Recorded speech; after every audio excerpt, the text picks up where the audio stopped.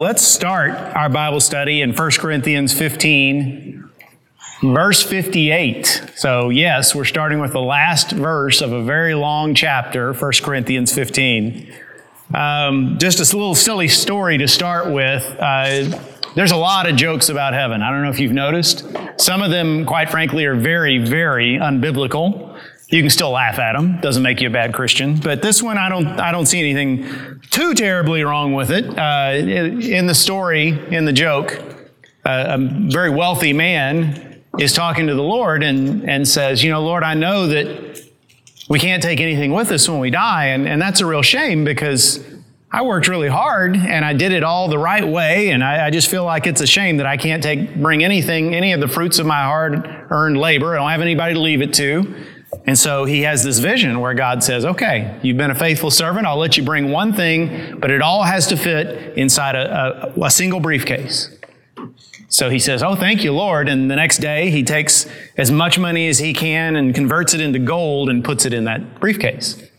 So he passes away and finds himself standing at the gates of heaven, holding that briefcase, that very heavy briefcase.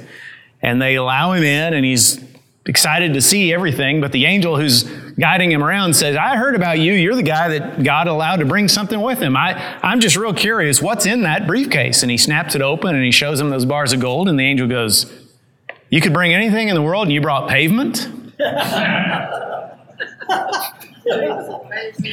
So, pick that one apart if you want. It's not the best joke in the world. But I guess the point for us is, we don't even know how good things are going to be. I think we underestimate the glories of heaven.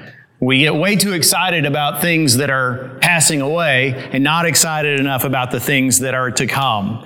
The whole chapter, 1 Corinthians 15, ends in an interesting and an unexpected way. It says, verse 58 says, therefore, my beloved brothers, be steadfast, immovable, always abounding in the work of the Lord, knowing that in the Lord your labor is not in vain. Now note the therefore. And I and better Bible preachers than me have taught you, I'm sure, that whenever you see the word therefore in the Bible, you always ask, what is it there for? So what is he pointing back to? Therefore means because of all this is true. So what is the therefore?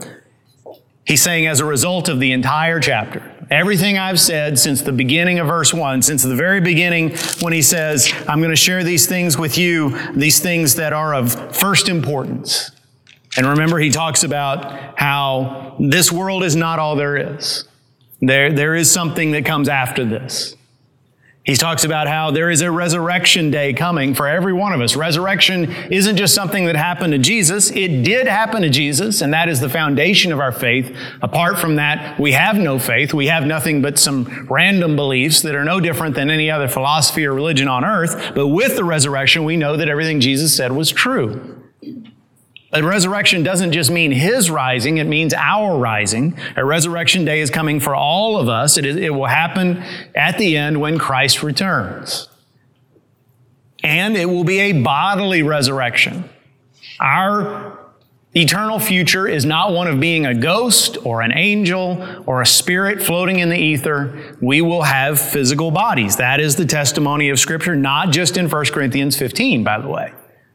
Jesus talks about it too when he says, I will raise them up on the last day. That's a scripture we'll look at in a couple of weeks when we start a new series on the I ams in the Gospel of John. Romans talks about the same Holy Spirit that raised Jesus from the dead will give life to your mortal bodies. And there's testimony in the Old Testament as well as the New. Revelation right on down. Physical bodily resurrection is our future. And then fourth, that our bodies, our new bodies, will be glorious, imperishable, and powerful.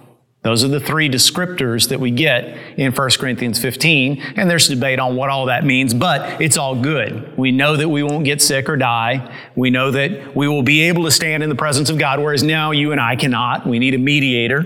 And we know that we will bear his image, his perfect image. Right now, we sort of bear his image, though through a glass darkly, you might say. It's sort of like a kid who you can say, you sort of look like your dad. No, someday we'll be the spitting image of our Father. We will bear His image, not just physically, but in the way we behave. So based on all of that, if you were writing 1 Corinthians 15, what would you expect the therefore to say? Based on that, I think most humans would think the next thing out of Paul's mouth or pen would be, therefore, you don't have to fear death. Just go through life without a care in the world because you know good things are coming. But that's not what he says.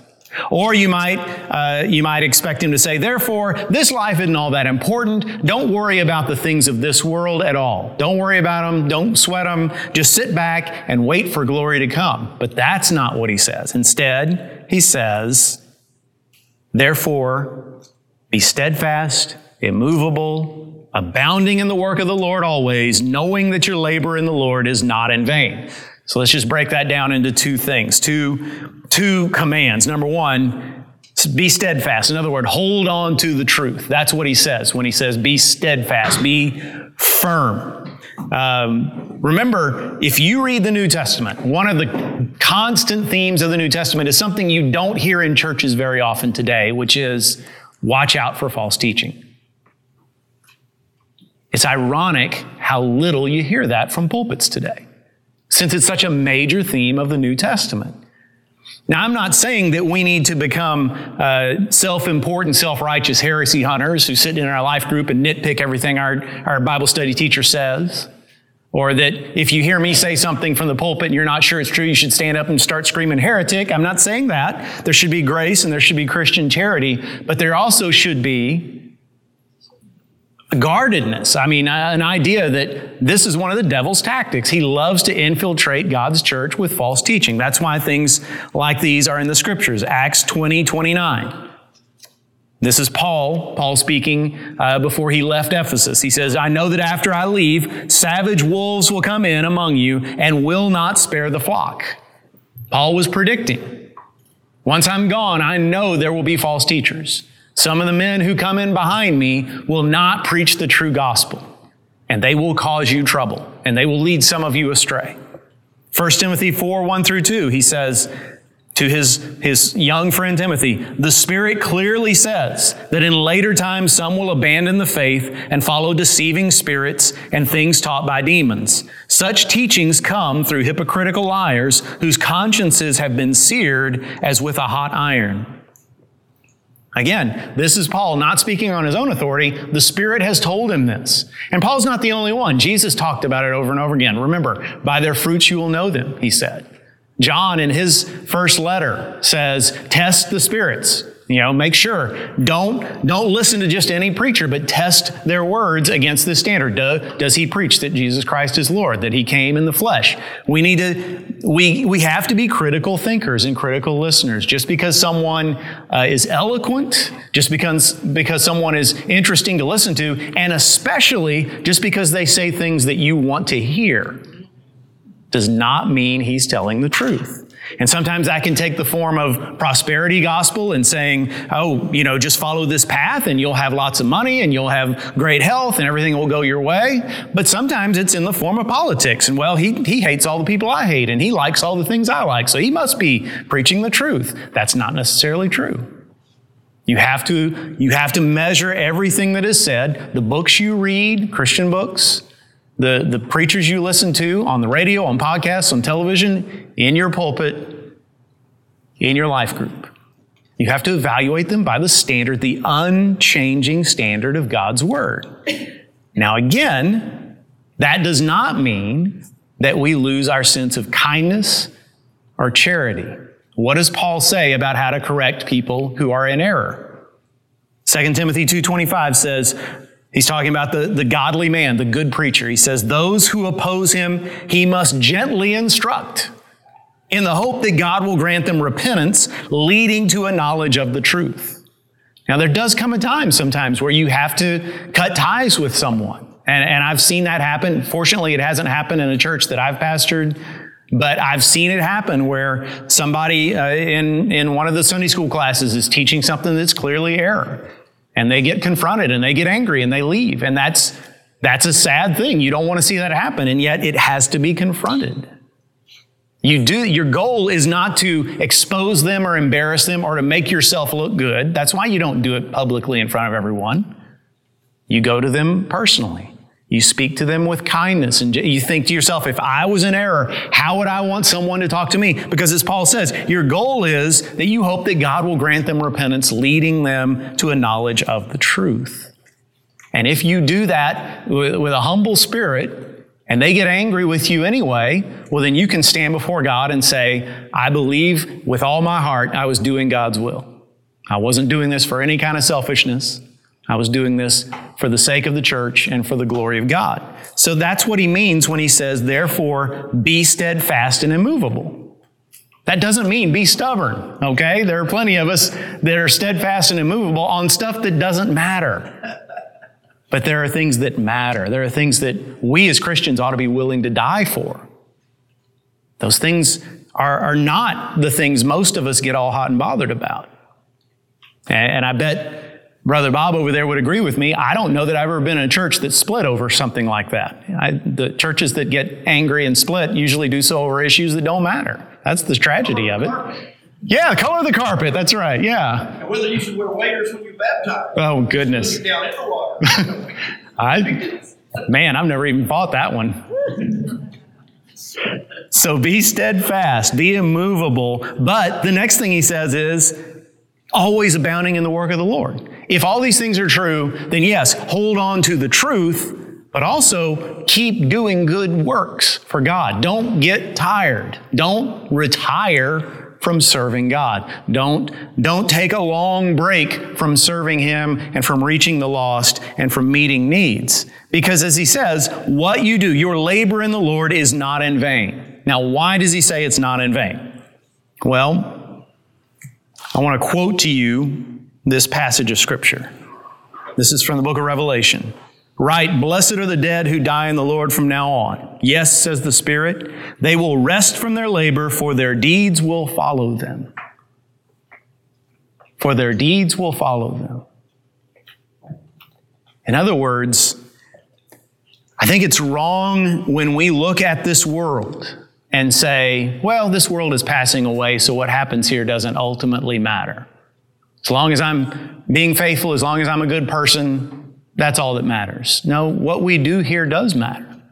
What we do here matters eternally.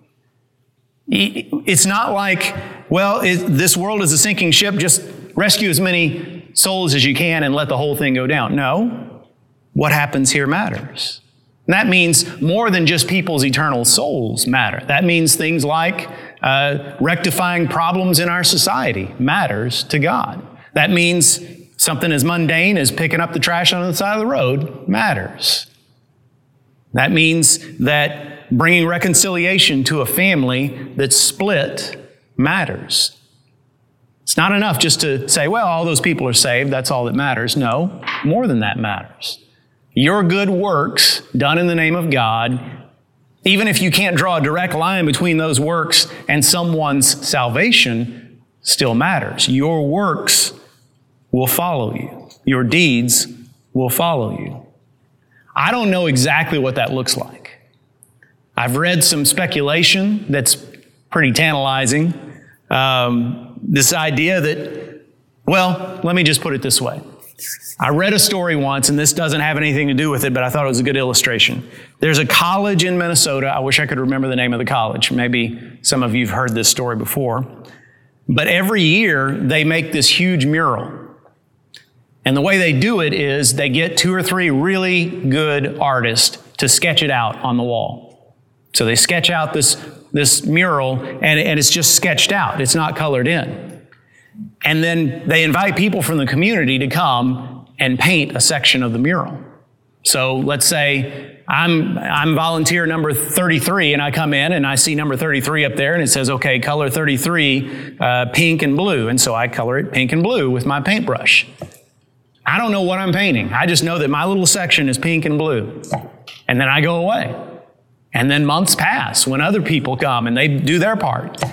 And then at the end of the academic year, they unveil the painting, the whole mural, and it's huge. It's the size of the side of a building, right? And only then does everybody get to see what it looks like. It's this beautiful work of art. And everybody who's contributed, that's the first time they've seen the final masterpiece. And every single one of them do the same thing. As soon as it happens, you see fingers go up. Because they're saying to their friends, I did that part right there. That part right there. See that little pink and blue part? I did that. And the reason I like that story is I think that is maybe an illustration of what it'll be like for us on the new earth when it says that our deeds are not in vain. We'll be able to look and say, okay, somehow, some part of this redeemed world that God has created, I did that. Now, just like in that story, it isn't our skill, it's just our willingness. The skill was the artist who designed it. In the same way, we won't be able to say, well, that person's saved solely because of me, or this feature of the new earth is here only because I did it. No, we'll say God did this, but He used me. This little part of it, He chose to use me. That will be thrilling. You talk about rewards in heaven, and the Bible never tells us specifically what those rewards will be. Lots of songs talk about mansions and cars and earthly things, and maybe some of that will be the case, but maybe a lot of it will simply be seeing the heavenly results of our earthly deeds and being able to walk every day on the new earth and say, God used me here. God used me to bring this glorious result about. So your labor in the Lord is not in vain. And then he jumps to chapter 16. Tonight's going to be short.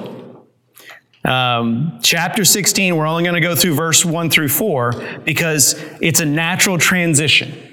He's given us this long section about the glory of the future, of the resurrected life. And then he says, so hold on to the truth and keep doing good because what you're doing is not in vain. Now let me give you an example of what I'm talking about.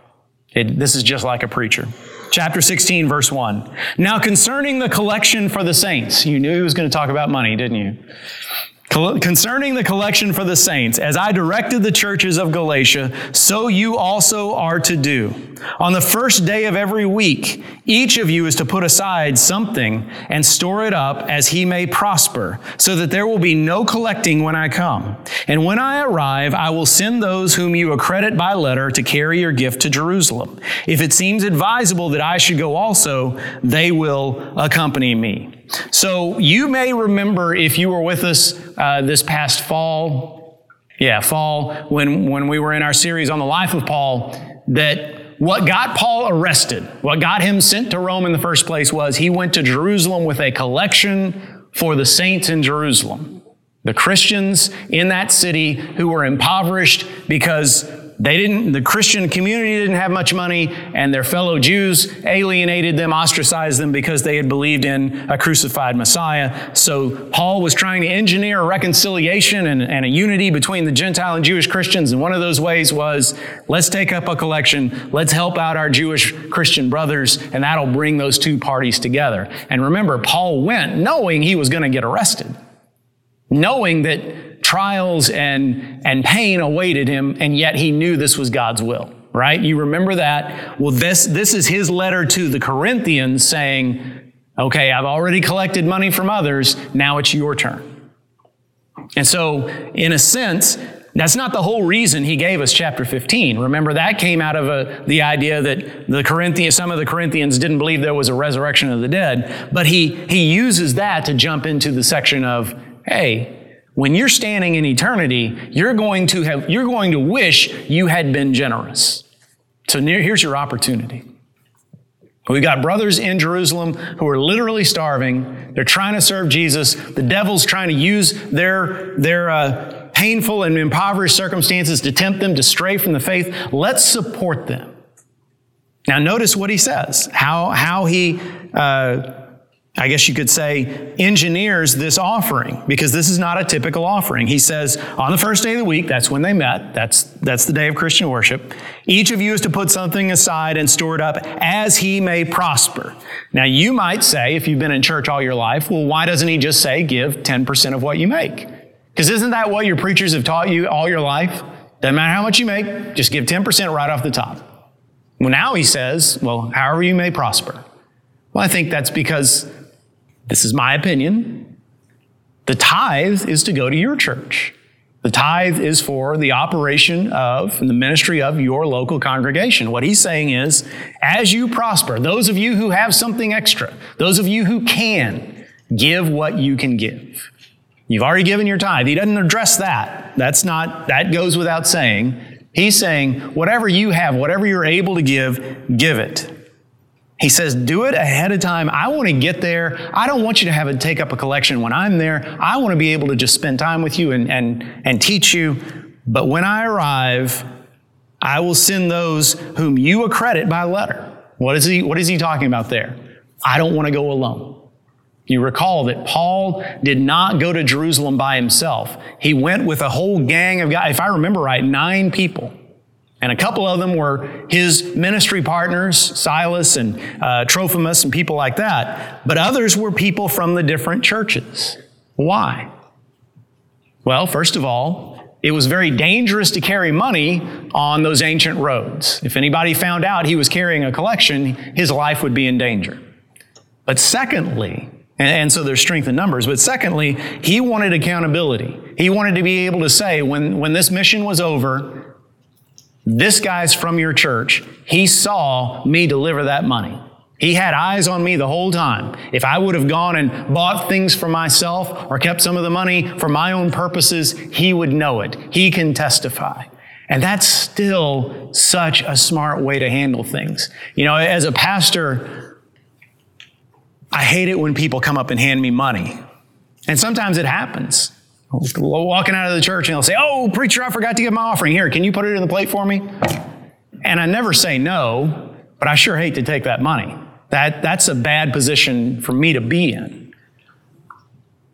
I've talked to other pastors who think I'm wrong about this, but this is why I'm not in on who gives what. You know, Lisa, who is our financial secretary, she never tells me, "Hey, so-and-so gave this donation," or lets me see the giving records. I don't want to know. I want to be as far removed from that process as possible. Not because, well, put it this way, somebody's got to do it, but I want it to be multiple people. And I don't want there to be temptation for me or room for accusation on the part of others. It is wise in all our financial dealings to build in accountability as much as possible, right? And if there's ever a situation where one person and one person only knows what's going on, there's more than likely going to be something wrong that happens. And Paul knew that. Paul was doing the right thing. If it seems advisable that I should go also, they will accompany me. And of course, he did. So, why? Let's get down to the final question, because we're not going to go any further tonight. Next week, we'll finish chapter 16, assuming we're not in a new ice age and all, hunting woolly mammoths and living in igloos. But why did Paul feel like he had to take this offering? Why did Paul go to Jerusalem knowing that he was going to be arrested? Remember, it wasn't just the Spirit speaking to him. At one of his stops, a prophet named Agabus came up and said, "They're going to bind you hand and foot and haul you off." And yet he went anyway. Why? There's no glory in intentionally putting yourself in harm. There's no glory in doing things that you know are going to be self-destructive and saying, look at me, Lord. That's not our calling. So why does Paul walk into a dangerous situation? Because he's obeying the clear call of God, which doesn't make any sense without an eternal perspective. If there's no heaven, then you and I would find it much more likely, much more reasonable to give God only a little bit of obedience. Okay, Jesus died for me so I could be forgiven. Okay, I'll go to church once in a while, but that's it. That's no further. But if eternity's real, if the promises of Scripture about eternity are true, then we literally can't outgive the Lord. There's nothing we can give Him that He won't repay over and over and over again. In fact, I'll put it a different way. If we believe the promises in Scripture about heaven, that's going to lead us from time to time to do things that don't make sense to the rest of the world. We're going to do things that make people say, I don't understand the logic of your decision. That doesn't seem wise. And we'll be able to say, well, from an earthly perspective, I understand that, but I'm looking forward to the day to come. I'm laying up treasure in heaven, not here on earth. So that leaves us with the question, what do you do, or what have you ever done that only makes sense if heaven is real? That only makes sense in light of eternity. You and I ought to be able to come up with some examples. I'll give you 2 examples that I've seen, and that's when people forgive. Forgiveness doesn't make sense apart from eternity. When a child is abused and grows up with that pain, that horrible pain that he or she went through, and to grow up and forgive their accuser, that doesn't make sense unless heaven is real. When you have an enemy, someone who has made your life miserable, maybe by spreading gossip in the office, or maybe by taking something that rightfully belongs to you, it doesn't make sense to obey the command of Scripture when Jesus says, love your enemies and pray for those who hate you, unless there's such a thing as eternity. Unless you believe that God is going to give you the justice in eternity that you've been denied here on earth. See, if heaven's not real, then vengeance is what makes sense. But if heaven is real, you can say, I'm free to love you and release all this hatred, because I know that either you're going to repent and get right with God and you and I are going to be brothers, or you're going to face justice. I don't have to bring you to justice myself. That's one thing that you do that only makes sense in light of eternity. The other thing is radical generosity. And I don't just mean tithing. Tithing, I think, makes a lot of sense. When Carrie and I made very, very little money, we tithed, and that was the way we were raised. I don't think we get any special credit for it. We were raised that way, and we started off marriage that way, and it seemed to work. We never had fights over money. We always had enough.